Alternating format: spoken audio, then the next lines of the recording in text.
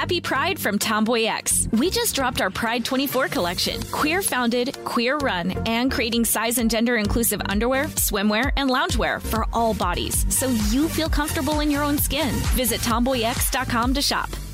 I'm Tracy from Stuff You Missed in History class. Are you a small business owner or even someone who dreams of entrepreneurship? Then check out Season 2 of Mind the Business, small business success stories from iHeart Podcasts and Intuit QuickBooks. Join hosts Austin Hankwitz and Janice Torres as they interview entrepreneurs sharing insights around starting and nurturing a small business. You won't want to miss these inspiring stories of entrepreneurship and discovering ways to business differently so you can too.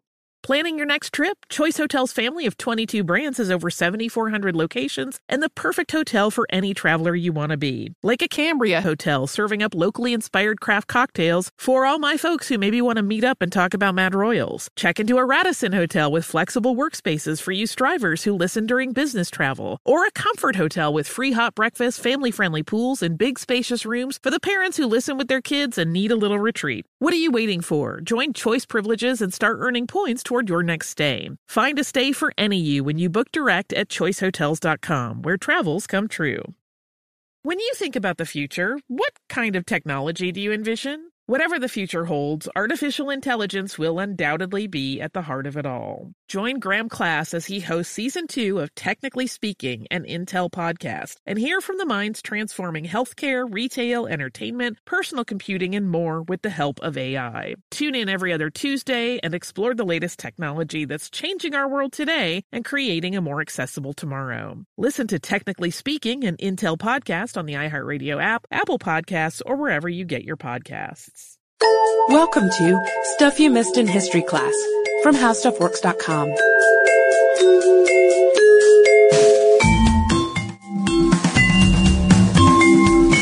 Hello and welcome to the podcast. I'm editor Candace Keener, joined by staff writer Jane McGrath. Hey there. Hey, Jane. I think in today's society, it wouldn't be so crazy if the government issued a statement and said, a lot of our friends are in financial distress, and we're going to give them a whole bunch of money to bail them out and make it better. It seems pretty familiar today, but something exactly like that happened right after World War II. Yeah, and ironically enough, we know that today Europe's economy is doing, I think, a hair better than ours. We know at least that their unit of currency has a little bit more punch than the American dollar.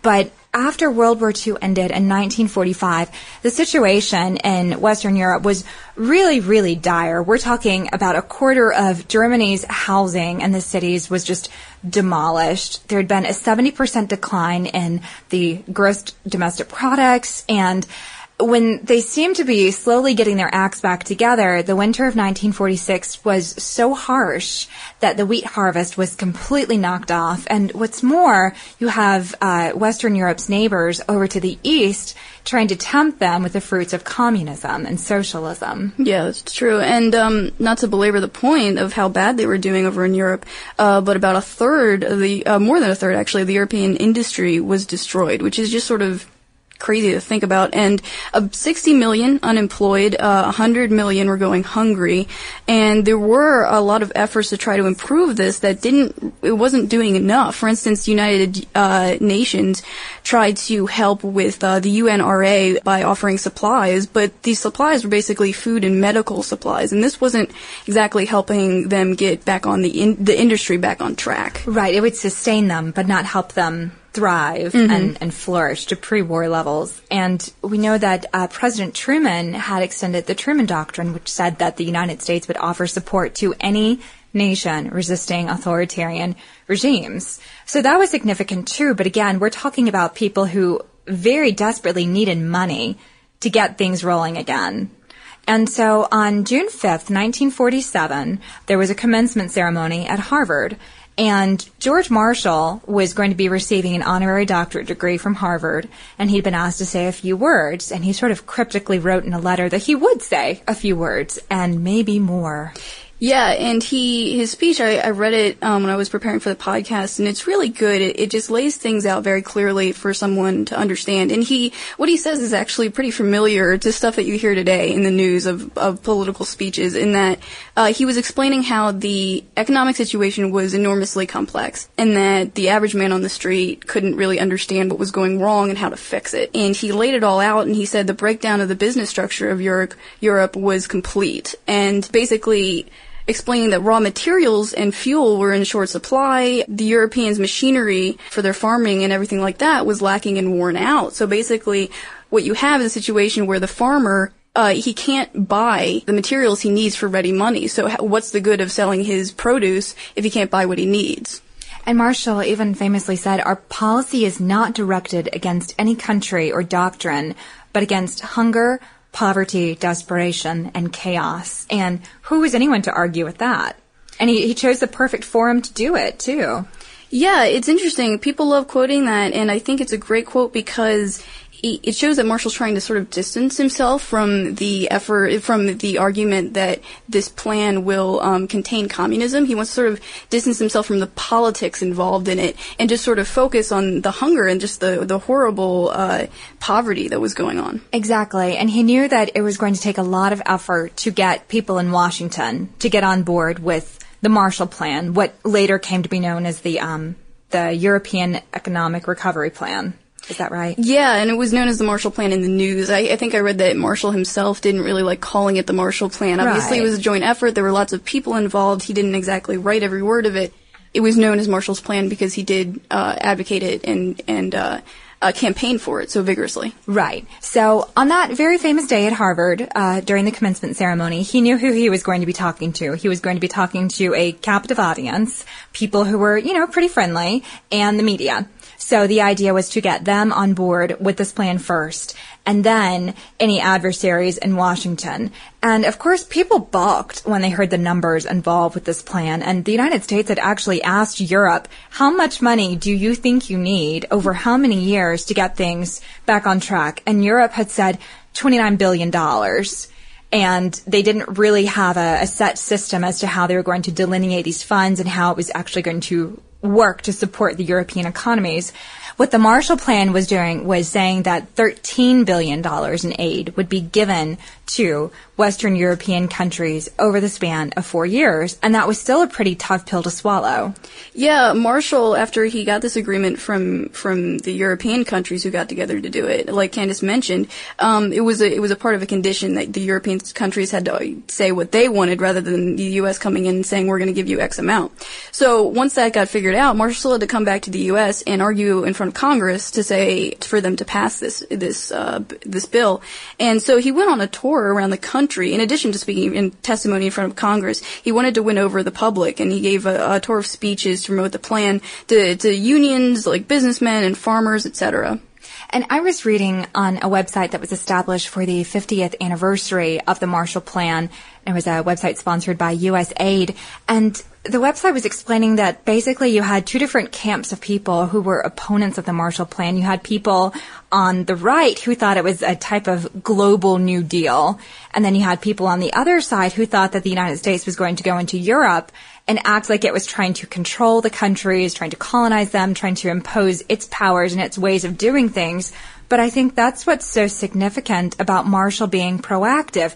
He didn't just offer people a helping hand and say, hey, I'm going to scoop you up. He made the countries do the work and say how exactly they were going to formulate their own plans once they had the financial assistance to do so. Yeah, and the isolationists had a point. I mean, obviously we had this tradition in America ever since Washington's speech that we shouldn't get entangled in foreign affairs, and the isolationists were afraid of this happening, and so were the Soviets, actually. And that's definitely. Yeah, the Soviets were very scared of this. Initially, the U.S. was going to include the USSR in this aid, but the Soviets pulled themselves out really early in the plan because they saw this whole plan as basically the U.S. trying to exert its own influence over Europe, and they didn't want to be involved in it. They didn't want to be controlled by U.S. holding their purse strings, basically. Right, and I think the Soviets, trying to think from their perspective for a minute here, their country had been ravaged as well, and according to the the ideal principles of communism, speaking just theoretically here for a moment, the idea to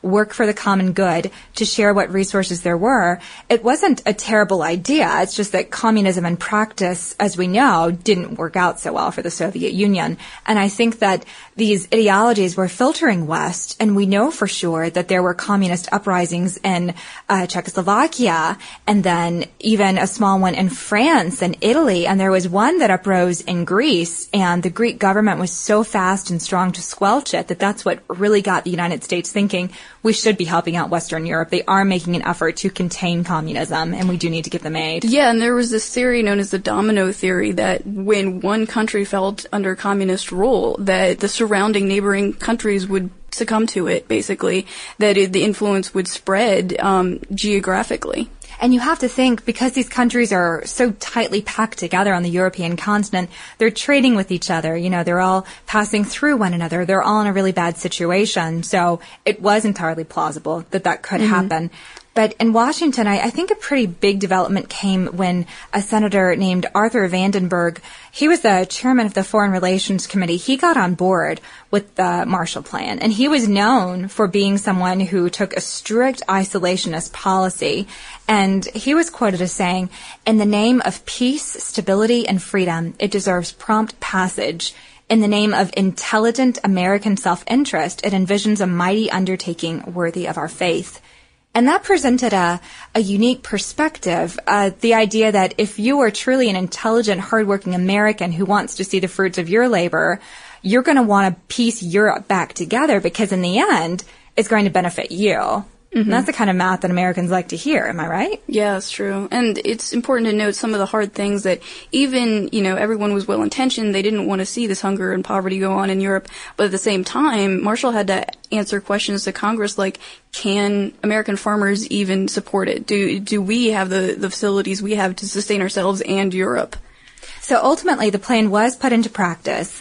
And it was meant to continue for 4 years. And it actually got shut down a little early on December 31st, 1951, because that's when the Korean War really took off. And also Europe was showing such improved progress that the United States felt like it was time to sort of shut it down. And we'd, at that moment, established a precedent of United States foreign relations. Yeah, and it's curious, some of the reverberating effects of the Marshall Plan, some good, some not so good.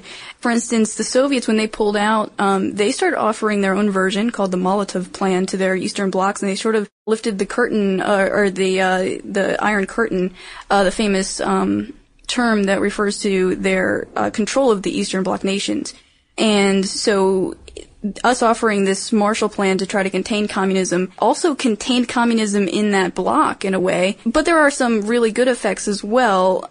I mean, arguably, the Marshall Plan set the stage for military cooperation of things like the European Union and North Atlantic Treaty Organization. Definitely. And we saw West Germany starting to rearm again, to restock its arsenals and to rebuild its housing. And no European nations ever fully succumbed to communism. And then we see that the gross domestic product is back up. Industries are producing again. And so overall, the Marshall Plan, while not fully realized in its length and its original parameters, it was a success. And Marshall went on to be awarded the Nobel Prize, too. Yeah, and there's very few things that I think we can say about, you know, these political plans in the 20th century that they were a huge success. Like, nobody ever says that about anything but the Marshall Plan. Yeah, it was a pretty huge success. And ironically enough, if you look at today and right now, as we're recording this podcast, we know that the G20 summit is occurring over in Europe, and conditions in Europe, like we said, are arguably a little better than they are in the United States. We had said back during the time of post-World War II that we wouldn't talk to nations who were involved with communism, and now one of the biggest players in the world economy is China, a communist nation. Sure. So it's really important, I think, to know the history of foreign relations and foreign aid so that we can understand the choices and the events that are happening around us today. Yeah, and how significant it was, for instance, when Nixon started recognizing China, and even under the communist rule. It was huge compared to how soon after this was after the Marshall Plan. And I think there comes a point when you have to say, I don't agree with your politics, but I can't deny any longer that you're making a huge contribution in the world markets. True. So we tackle modern issues like this on our blog. Even if you don't get to hear us podcast every day, you can get a little snippet of Candace and Jane on the Stuff You Missed in History Class blog. That's right. We tackle news events and just things that interest us, and even your mail every Friday. If you write in for a suggestion for a podcast that we're not able to do immediately, we'll often write a blog about it, so check that out. We do. So if you want to read more about the Marshall Plan or World War II or any of the communist leaders who tried to shut down the Marshall Plan, be sure to check out our website at howstuffworks.com. For more on this and thousands of other topics, visit howstuffworks.com. Let us know what you think. Send an email to podcast@howstuffworks.com.